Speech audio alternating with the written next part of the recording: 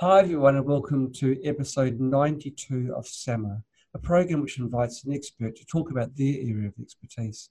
And this week we are delighted to have Dr. David Hanscom as our guest expert on this week's episode of SAMA. David's been on a previous episode, number 70, if you wish to view that. But David is a board-certified orthopedic surgeon specialising in complex spine problems in all areas of the spine. He has expertise in adult and pediatric spinal deformities, such as scoliosis and kyphosis. A significant part of his practice is devoted to performing surgery on patients who have had prior spinal surgeries. He works for the Swedish neuroscience specialists in Seattle, and we are so blessed to have him with us today. Welcome to our show, David. It's fantastic to have you back. Yeah, thank you, Nick. I really appreciate the opportunity to share my views. By the way, I don't think I told you this, but since I talked to you last, I retired from spine surgery last December to pursue this project full time. Fantastic. Well, this is wonderful. Why are you so passionate for this type of work? Was there any event in your life that put you into this direction? Well, I can work backwards a little bit. I think what's driven me the last 5 years is that we have watched hundreds and hundreds of patients go to pain-free. I think last time we discussed anxiety in detail. Yes. Turns out anxiety is the pain. Anxiety is just that sensation generated by the body's stress chemicals. And unfortunately for humans, compared to other animals, one of the threats that we face are our thoughts. Yes. And animals don't have to escape their thoughts. Humans cannot escape their thoughts. We have this adrenaline level, cortisol levels that are sustained, and we get sick. And we feel anxious. By decreasing the body's stress chemicals, anxiety drops, physical symptoms drop. It turned out that the mental pain is a bigger problem than the physical pain because the mental threats translate into body chemical changes, which translates into physical symptoms, including the feeling of anxiety. Right. The problem is you decrease the body chemistry, decrease the stress chemicals, anxiety goes away, but also the physical symptoms go away. It's quite simple. And what's happened, we've just watched hundreds of patients go to pain-free with extremely simple self-directed tools. And at the same time, I watch more and more aggressive spine surgery being done the last 5 years. And what we're doing these procedures in the form of spine fusions, 1 level, 2 level, 8 level, 14 level fusions that have no data at all to back them up. Whereas the treatments that actually solve chronic pain have been documented with hundreds of research papers. I would see 3 to 5 patients every week that have had major surgery done or recommended on relatively normal spines, no rehab done. The data shows only 10% of surgeons actually acknowledge the variables that affect outcomes. And our team became incredibly skilled at getting people better. At the same time, the culture of medicine has become more and more aggressive in performing surgery. About a year ago, I saw a kid become paraplegic that just didn't need surgery. Gosh. And I just said, I'm done. I can't do this anymore. I made a decision that day to retire, which it took about a year to actually pull it off. I also made the decision to pursue getting these aren't new concepts, by the way. What I'm trying to get out into the world has actually been documented in thousands of research papers. But somehow mainstream medicine is simply ignoring the data. Yes. We're ignoring. I gave 2 lectures back east, basically showing that we're pretending to perform medicine. In other words, almost every treatment that we have covered by insurance and that we, quote, are productive at in spine care, I'll just talk about spine care specifically, have been documented to be ineffective. And the effective treatment, which are ways of decreasing body stress chemicals and a lot of other things that are pretty basic, have been documented to be effective, simply aren't covered by insurance. And right now, what we're doing, we're actually pretending to do medicine. We're offering out treatments that have been proven not to work. We also know the way you induce depression is that you repeatedly dash hopes. That's been shown in animal studies. You go to your doctor with the idea that you're going to be helped. You're given treatments that have been shown not to work. They're expensive. Then we get into spine surgery. It's risky. You're being offered an expensive, risky treatment.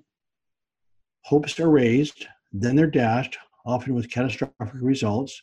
Yes. That's the classic way to induce a depression, is repeatedly dashing hopes.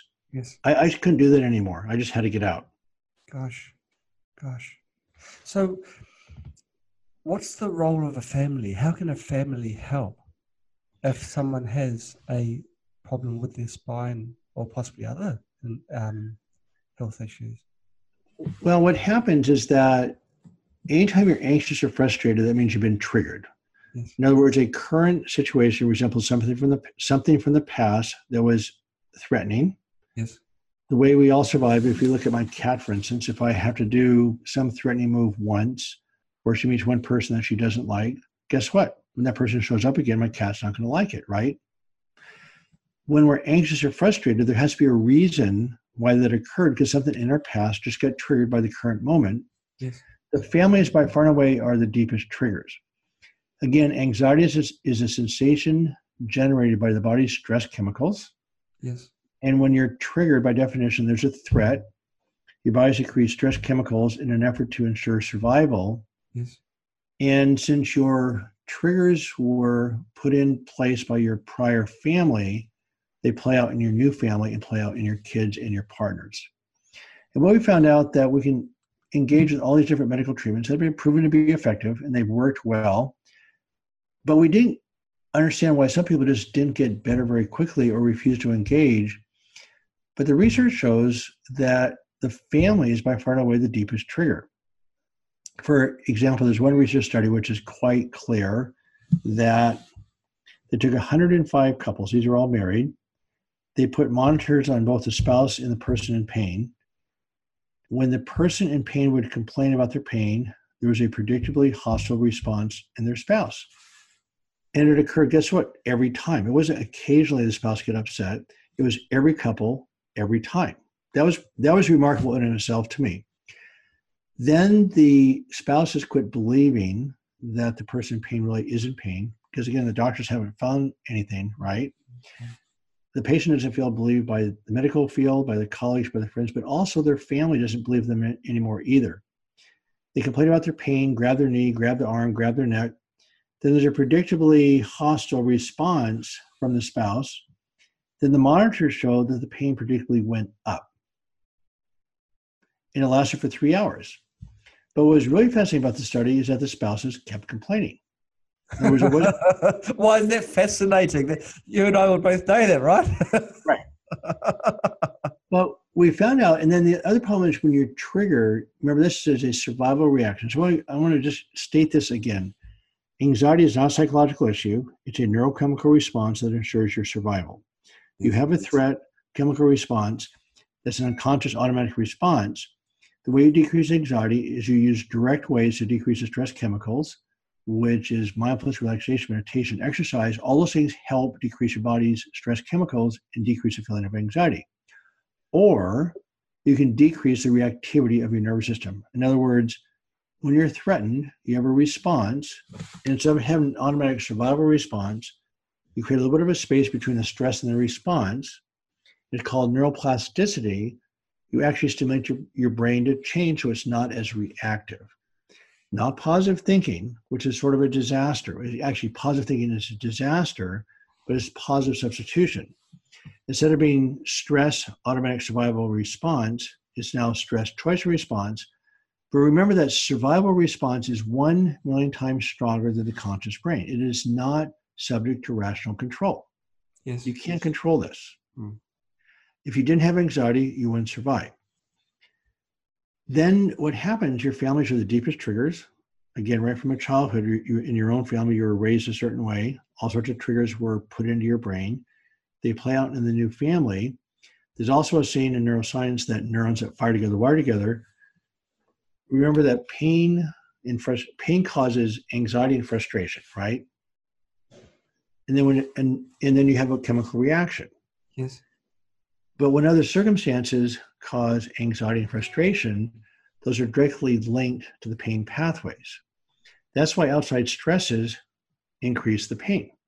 It's a direct linkage of neurological circuits, not psychological. The key to solving this problem is called neuroplasticity. Again, to decrease anxiety, decrease the body's stress chemicals. Then you can decrease your reactivity. And that's called neuroplasticity. We literally train your brain to do something different when that particular trigger happens. People try to avoid anxiety by avoiding the triggers. That doesn't work because it's very stressful avoiding the triggers. Plus, you might notice for many people as they get older, their life becomes smaller because nobody likes being anxious. We tend to avoid things that make us afraid. And it's stressful avoiding stress. The key is actually learning to process stress in a way so it's not a stress anymore. In other words, you have a different chemical response. And so then the family issues become really key because once you understand the family triggers, remember it goes both ways. Your family triggered you, but you triggered your family. But anyway, the role of chronic pain in the family has just been tremendous, both as far as keeping people in pain, making it worse, but also pulling people out of pain. It's been unbelievable. Most people would think the role of a family is to help combat chronic pain, not actually cause it or be a major trigger for it. So what you're saying is quite contrary to what many people believe. That's, I think, the worst tragedy of chronic pain. Instead of your house being a place of safety, love, peace, and joy, is a combat zone. First of all, people in pain talk about their pain all the time. They feel like they have a right to talk to their family about it particularly, but they talk to their friends, colleagues. We do a workshop. Our next workshop's at the Omega Institute in New York. It's on my website from June 7th through 9th. It's put on by myself, daughter, and wife. My wife's a tap dancer. My daughter's a somatic arts, expressive arts therapist. And it's described sort of as an adult sandbox where people literally feel safe. Almost everybody in that workshop of the weekend goes to pain-free because they feel safe. Is at that workshop, we realize that people in pain talk about pain almost all the time. But if you're talking about the pain, where's your attention? It's on the pain, right? Right.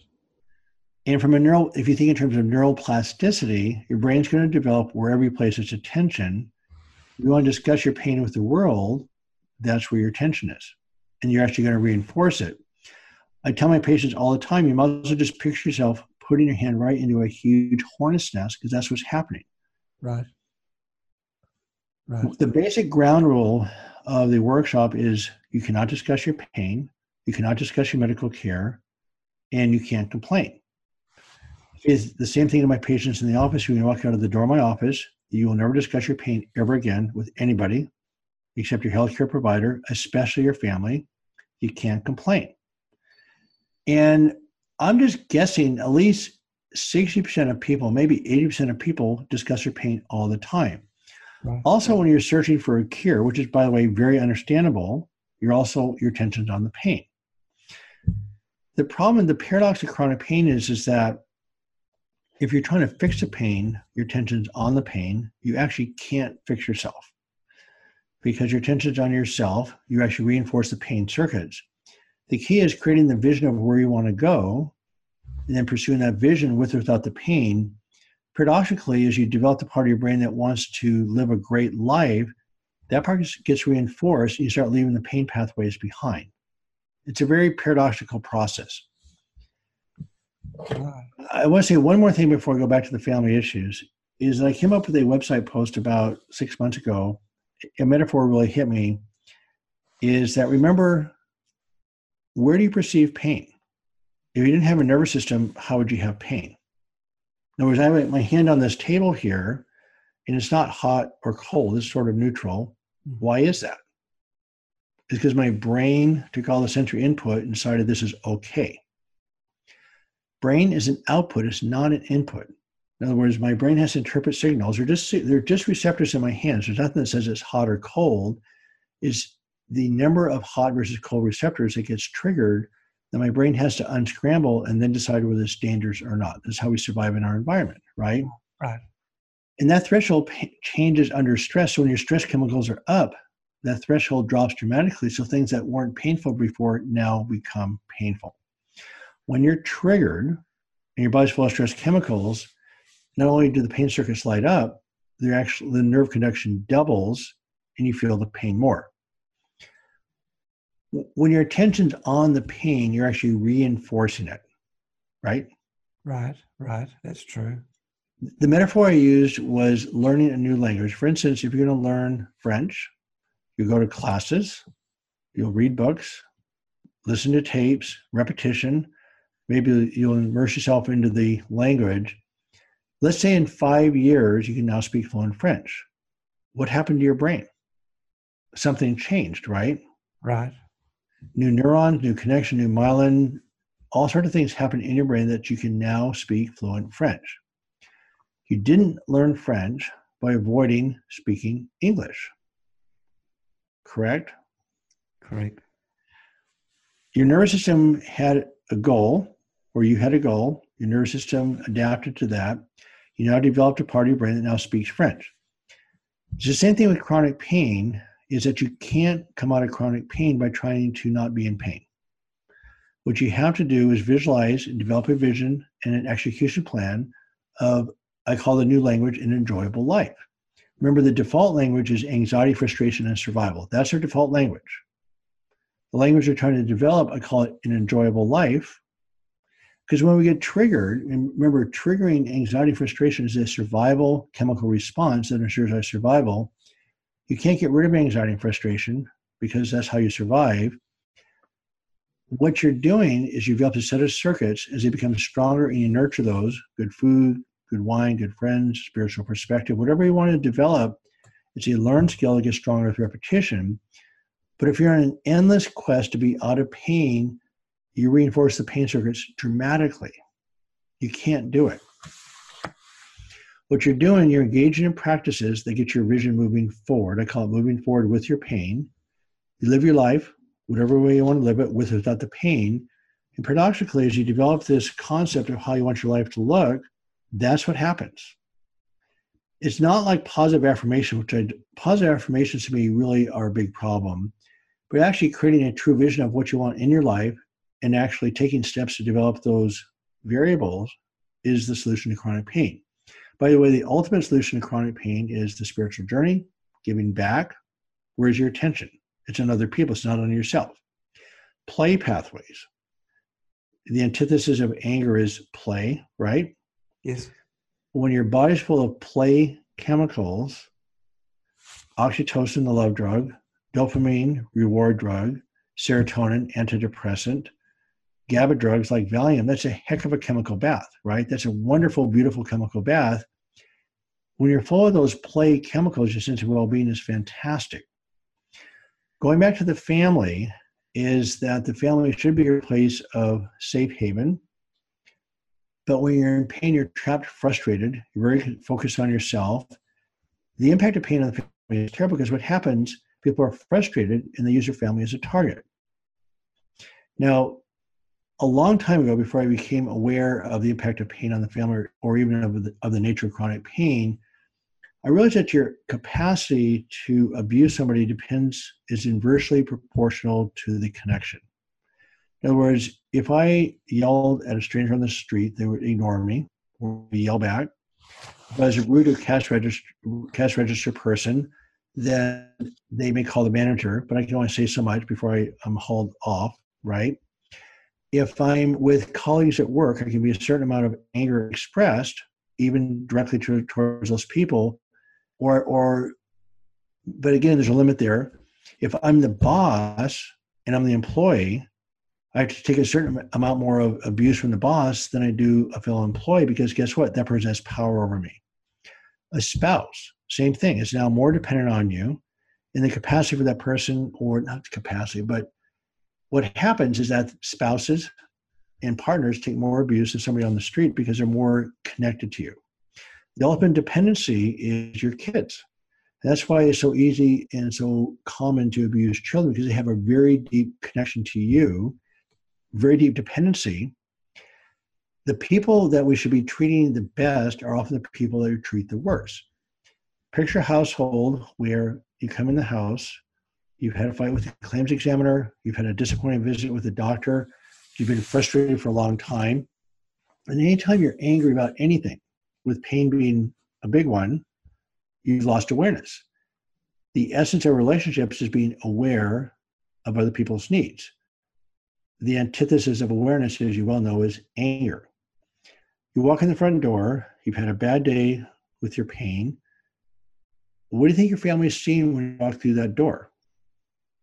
It's not great, right? Yeah, that's right. Let's see a sourpuss.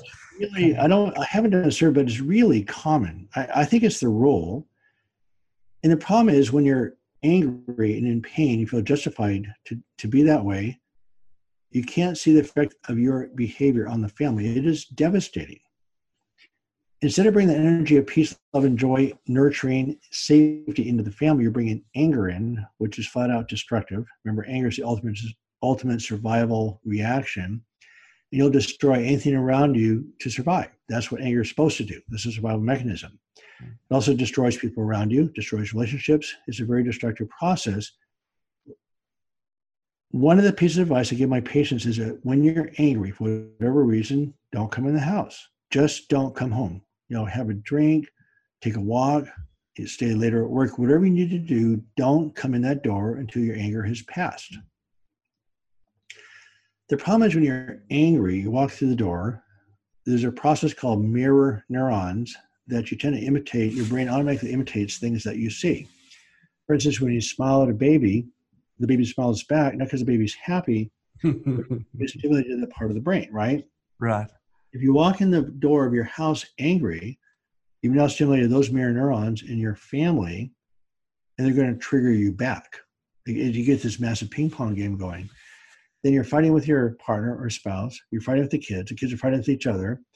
And these households, I swear to God, are just hellholes. I don't know many families in chronic pain that aren't living in pure hell. It's really bad. We can do these, I have a website, backincontrol.com. I wrote a book, Back in Control, A Surgeon's Roadmap Out of Chronic Pain. It's a very self-directed process that's been incredibly effective, very consistent. Probably 9% of patients go to pain-free within 3 to 6 months, some longer, some shorter. The only obstacle seems to me for people getting better is simply willingness to engage. And when you're angry, by the way, your chances of engaging are quite low. Anyway, there's 4 things I ask my, let's just pretend you're my patient right now. Okay. You're in my office, you've had back pain for 5 years, you're angry, you're frustrated, you're the one that knows who in your family is the main target, your secondary targets, you know what a good day looks like versus a bad day. And there's 4 things I ask the family to do. Number 1 is I want everybody in the family over 13 years old engaged in the process. I want them to read the book, look at the website. The website's a lifetime process. It's not a formula. Everybody does it completely differently.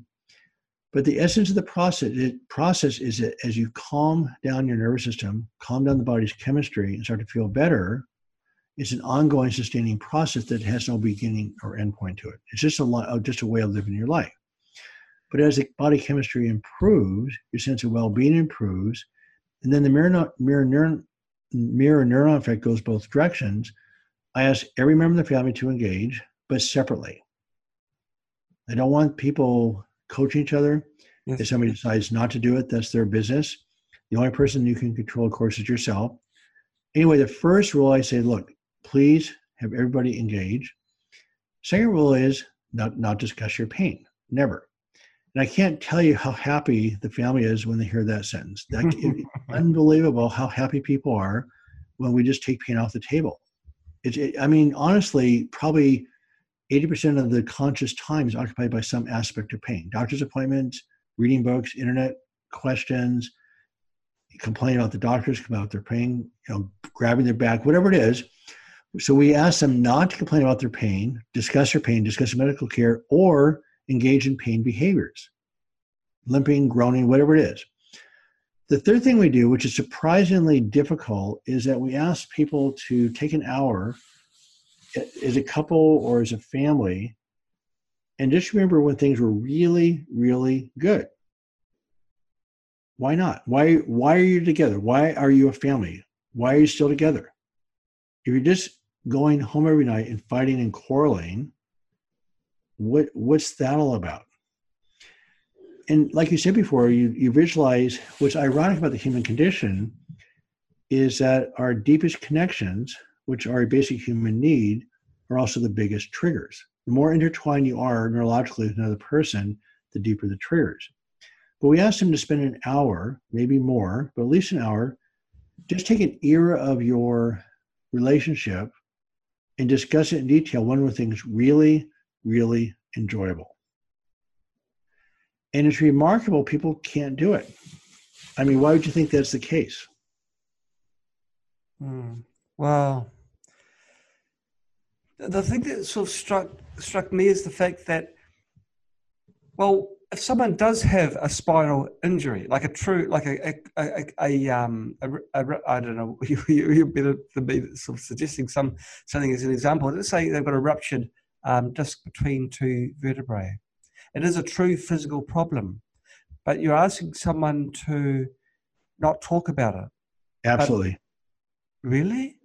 Absolutely. I mean, here's the thing. This is really, really key to the entire conversation. It doesn't matter where the pain's coming from. So occasionally, even with structure, we define structural versus non-structural problems. Let's say the pain is legit. I mean, first of all, every pain is legitimate. Where the pain comes from the soft tissues, the muscles, the tendons, the ligaments, bone spur, pinched nerve, it doesn't matter where the pain's coming from. Your brain still has the input. Right.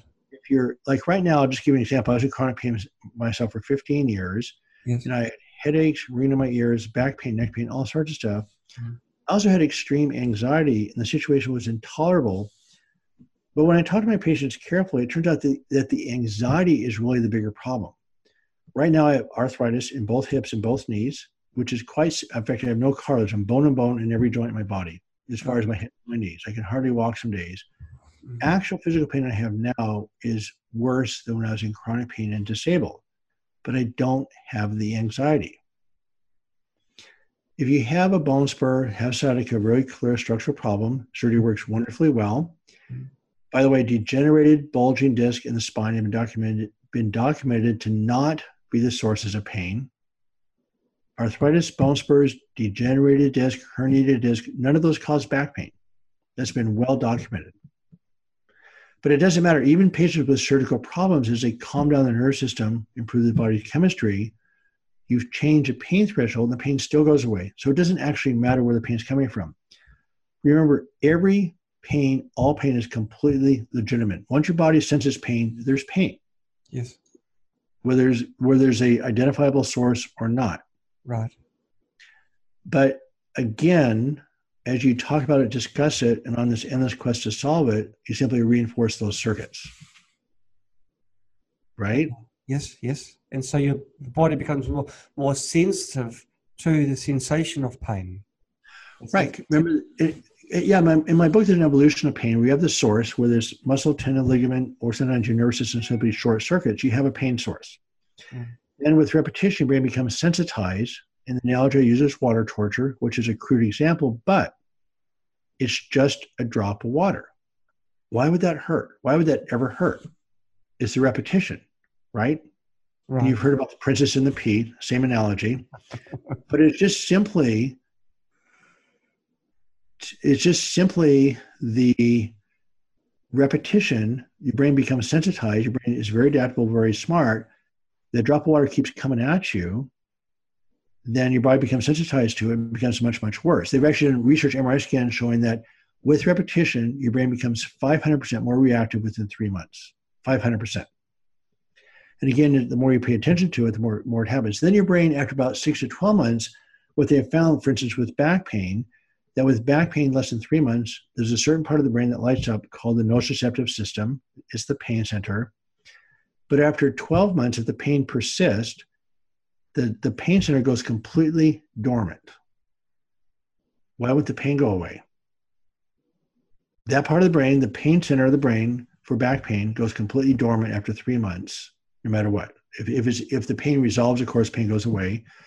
But if the pain lasts more than 3 to 6 months, the pain center still goes dormant. But what it does, it switches over to the emotional circuits. Then what happens is that you have the same back pain, but a different driver. Does that make sense?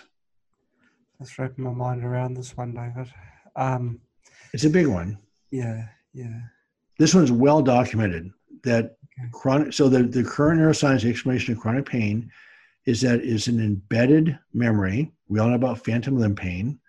It's an embedded memory that becomes connected with more and more life experiences, and the memory can't be erased. Again, once those pain circuits are lit up, you feel the pain. If you turn a light switch on, the light goes on, right? Mm. It doesn't go on at the light switch, it goes on at the light. Right. Same thing with the back pain. When your switch in the brain is on, the pain isn't in the brain. You don't have a headache, you have back pain. You had a chronic pain for 15 years. Right. And so your body would have been, your body was needing that pain, if you like. It became part of you. How on earth did you overcome something after having something for 15 years and rewire your brain? Well, that's this whole learning a new language thing. In other words, I was obsessed with The Cure. Yes. I read dozens of self-help books. I saw multiple doctors. I discussed my problems with everybody that would listen. I mean, I did the whole thing. Yes. I had extreme anxiety. I went from being this fearless spine surgeon to crippling anxiety. But again, anxiety is not psychological. And what happened, it was that adrenaline drive that took me through medical school, residency, fellowship, becoming a major, the spine fellowship I went to was considered top 5 in the world when I went.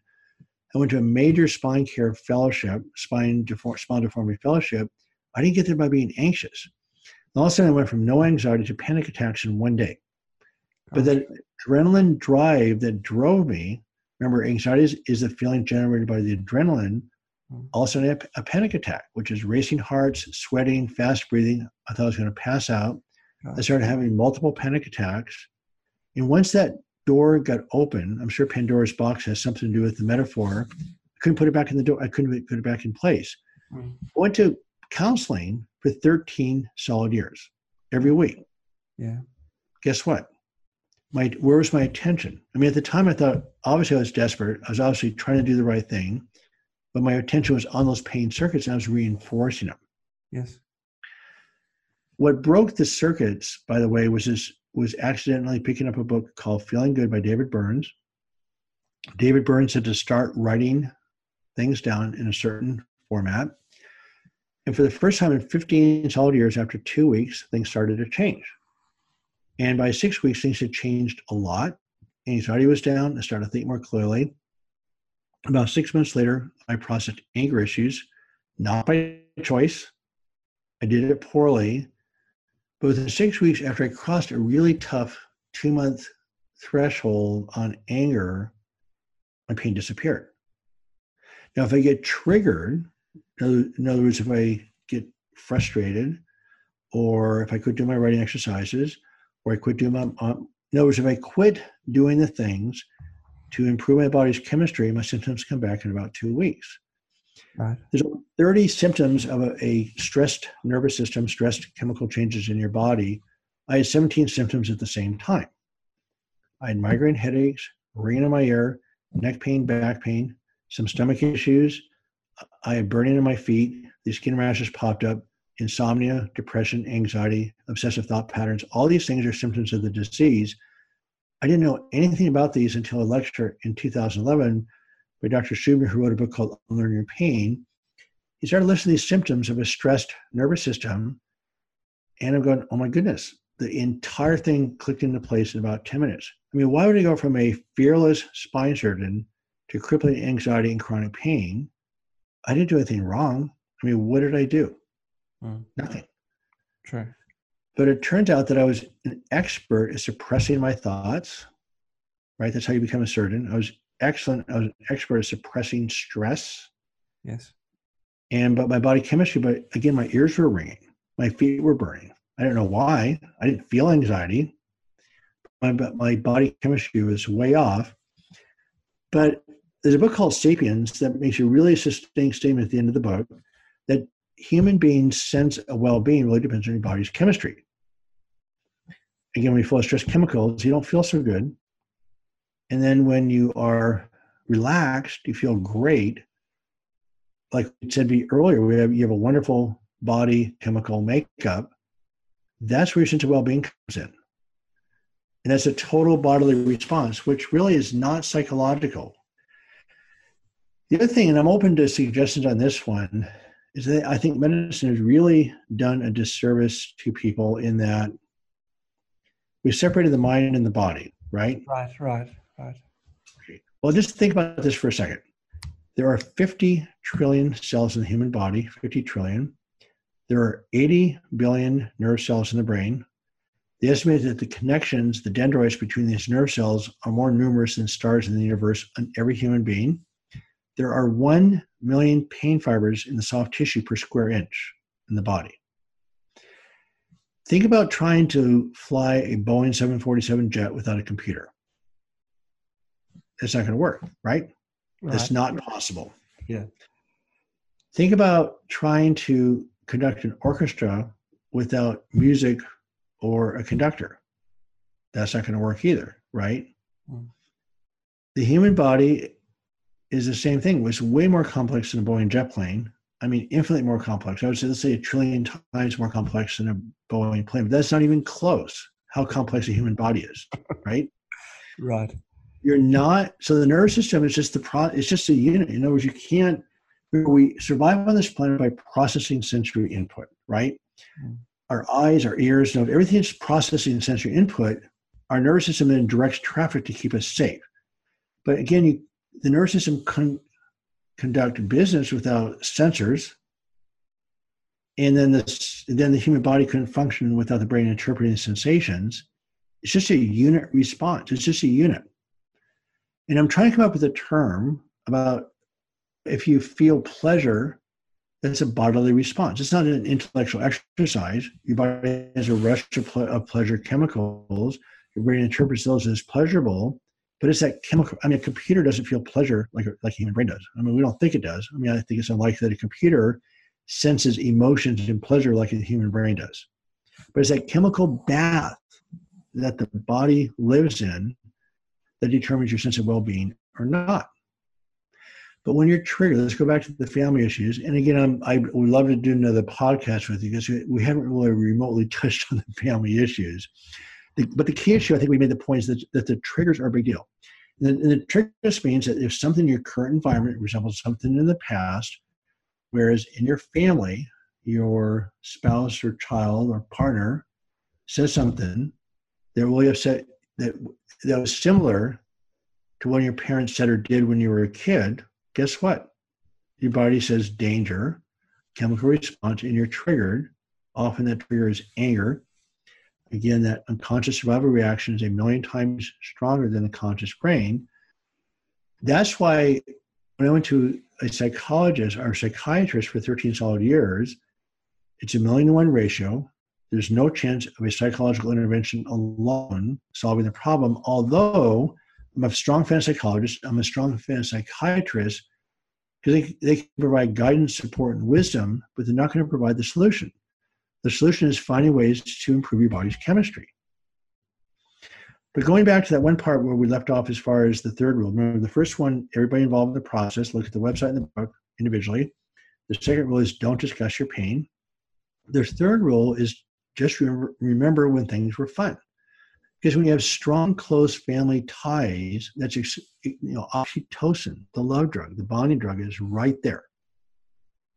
And so there's a deep sense of safety and wellness that can occur that unfortunately when you're triggered goes the opposite direction. But it's fascinating that when I ask couples or families just to take an hour to talk about things that were really, really fun, they can't do it. They're often so angry, so frustrated, so triggered, they actually can't do that. But at some point, once they work through the process, it may take a week or two or a month or two, but they'll sit down and really remember when things were fun. And it's not positive thinking, it's connecting to that part of the brain that already is. Remember, to solve chronic pain, you create a separate nervous system like learning a new language. When it comes to memories that are play memories, you're connecting to the part of the brain that already exists. You don't have to make this up. Then the final step is that I ask people when they have talked about their pain, that they commit to making their house a safe house, that you make a resolution so that if you get triggered, anxiety, frustration, you get into an argument or fight, that has to go outside. And that's what we talk about in some more detail in the next podcast, is how that actually works in real life. But you commit to making your home a safe house. Right. Under no circumstances do you argue or fight in the house. I had one nurse who had 2 teenagers who used to fight all the time. I don't know the long-term outcome of this yet. It's still in progress, but she heard my lecture. She heard the concepts. her kids get into a fight, and she had a hard day at work. She has a right to come home and feel safe and enjoy the TV, dinner, whatever it is. Right. She just sent the kids to the garage. They get to fight in the garage. So if you have to argue or fight, take it outside. Well, it'll make the house quieter, wouldn't it? Like, watch TV in peace. But all of us have a right to do this, right? We all have a right to go home and enjoy our home. Yeah. Nobody has a right to take that away from us. That's right. That's quite indeed. Do you find there's a difference in cultures and different, people that come from different countries, whether they have a different, they don't have this problem with chronic pain or so much of a problem with chronic pain, because by inherently they have this home safe haven view and attitude? I disagree. I mean, I've become pretty darn cynical. I mean, first of all, 100% of people trigger each other at some level. Okay. They just do. It's not, I mean, it may not be, it's just worse in chronic pain in households, but by definition, you have family patterns that you learn from your parents that play out in your new family, every couple, every time. Now, if you're not being triggered, there's one of two things. You're so angry you're not interacting, or you never really interacted in the first place. But in real relationships, people trigger each other. And the problem is like chronic pain is the repetition of negatives that actually blows marriages apart. I wrote a website post called Happily Ever After, and what destroys relationships is not logical. It's a neurological trick. It's like a reverse magnet effect, is that you have a life together, common interests, friends, family, investments, a house together. Why would not that be the best thing in the world that continues to thrive? It's because of these neurological triggers that are so powerful, again, 1,000,000 times stronger than the conscious brain, that just blows it all up. Mm-hmm. That's why you have to make arbitrary rules in the household. It's like literally breaking up two boxers in a ring that are clutching each other. Just stop. Really well, if you have an argument or a fight, nothing gets solved, right? It's a big boxing match. Yeah. It's like a cosmic boxing match. So you just have to break it up. Done. Now, my wife and I get to struggle with this too. We trigger the hell out of each other. We do it. But we both understand the rules. We both understand the neurological nature of pain. We both do the expressive writing exercises we've talked about. We don't let each other complain. I don't complain about my knees or hips to her. I don't like it some days. Some days are horrible. Some days are great. We understand that when we're angry with each other, if she upsets me, it's not me, it's her. In other words, it's not her, it's me. In other words, she triggered a neurological response in me that resembles something from my past. It has nothing to do with her. We both own our own anger. Even though it still feels like her, I realize that it's me. And we're a work in progress. But I would say the last 18 months, since we really realized this through our Omega workshops, that we're doing much, much better. We're thriving. You don't go to the garage so often now. Right. The things that you discussed are so simple and everyone can do it. Pardon? The things that we've discussed, anyone can do this. Yeah. But honestly, just remember that these reactions, when you're arguing or fighting, you're in this unconscious part of the brain that's not solvable with conscious means. You just have to stop. And the problem is people say, well, it feels good to fight. But it's destructive. I mean, words said in anger are destructive. Mm. They only damage relationships. And then I look at a lot of these parents also tee off on their kids. And I love to talk about this in our next podcast about how parents basically program their own triggers in their kids. But you have this beautiful baby. You do anything for this baby. Yet this beautiful baby, 10 years later is also all of a sudden a target about curfews and all sorts of stuff. And you get in these endless fights. It's not logical. It makes no sense to have this beautiful baby that you do anything for. Even as a teenager, you probably would die for your child. But they become targets. It makes no sense, right? It only makes sense if you understand, okay, your parents program reactions in you, if you now program into your kids, but now your kids become your own triggers.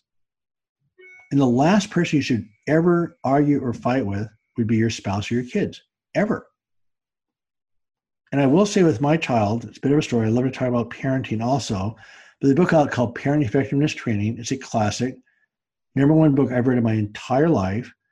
I swear to God, my kid never officially got punished. We talked in terms of human to human, not parent-child.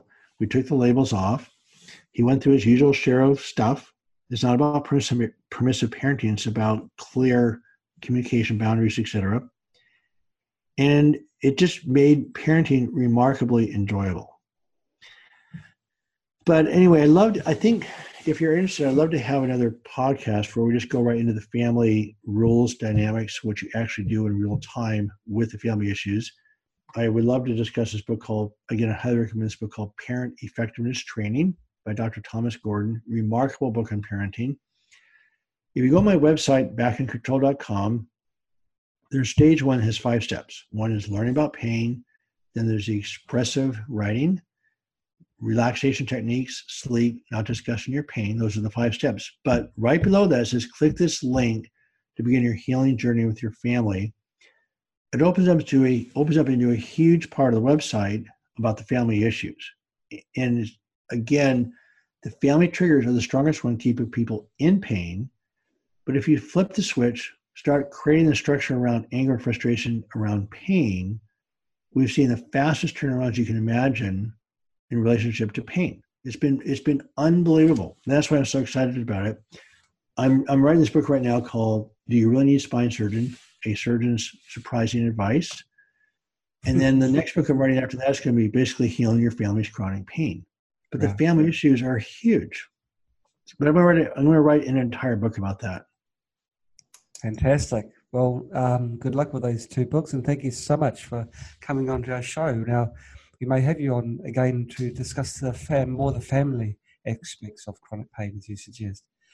Now, you did something you wanted to hit off early, something about going off into the garage again with boxing gloves. So I'll leave you to your afternoon. Right. Thank you so much for your time, and thank you for all these pearls of wisdom that you've taken to us. Yeah. No, you're welcome, and I really enjoyed this. We'll talk to you soon. Okay. Rightio, David. Take care. Bye-bye. Okay. Bye.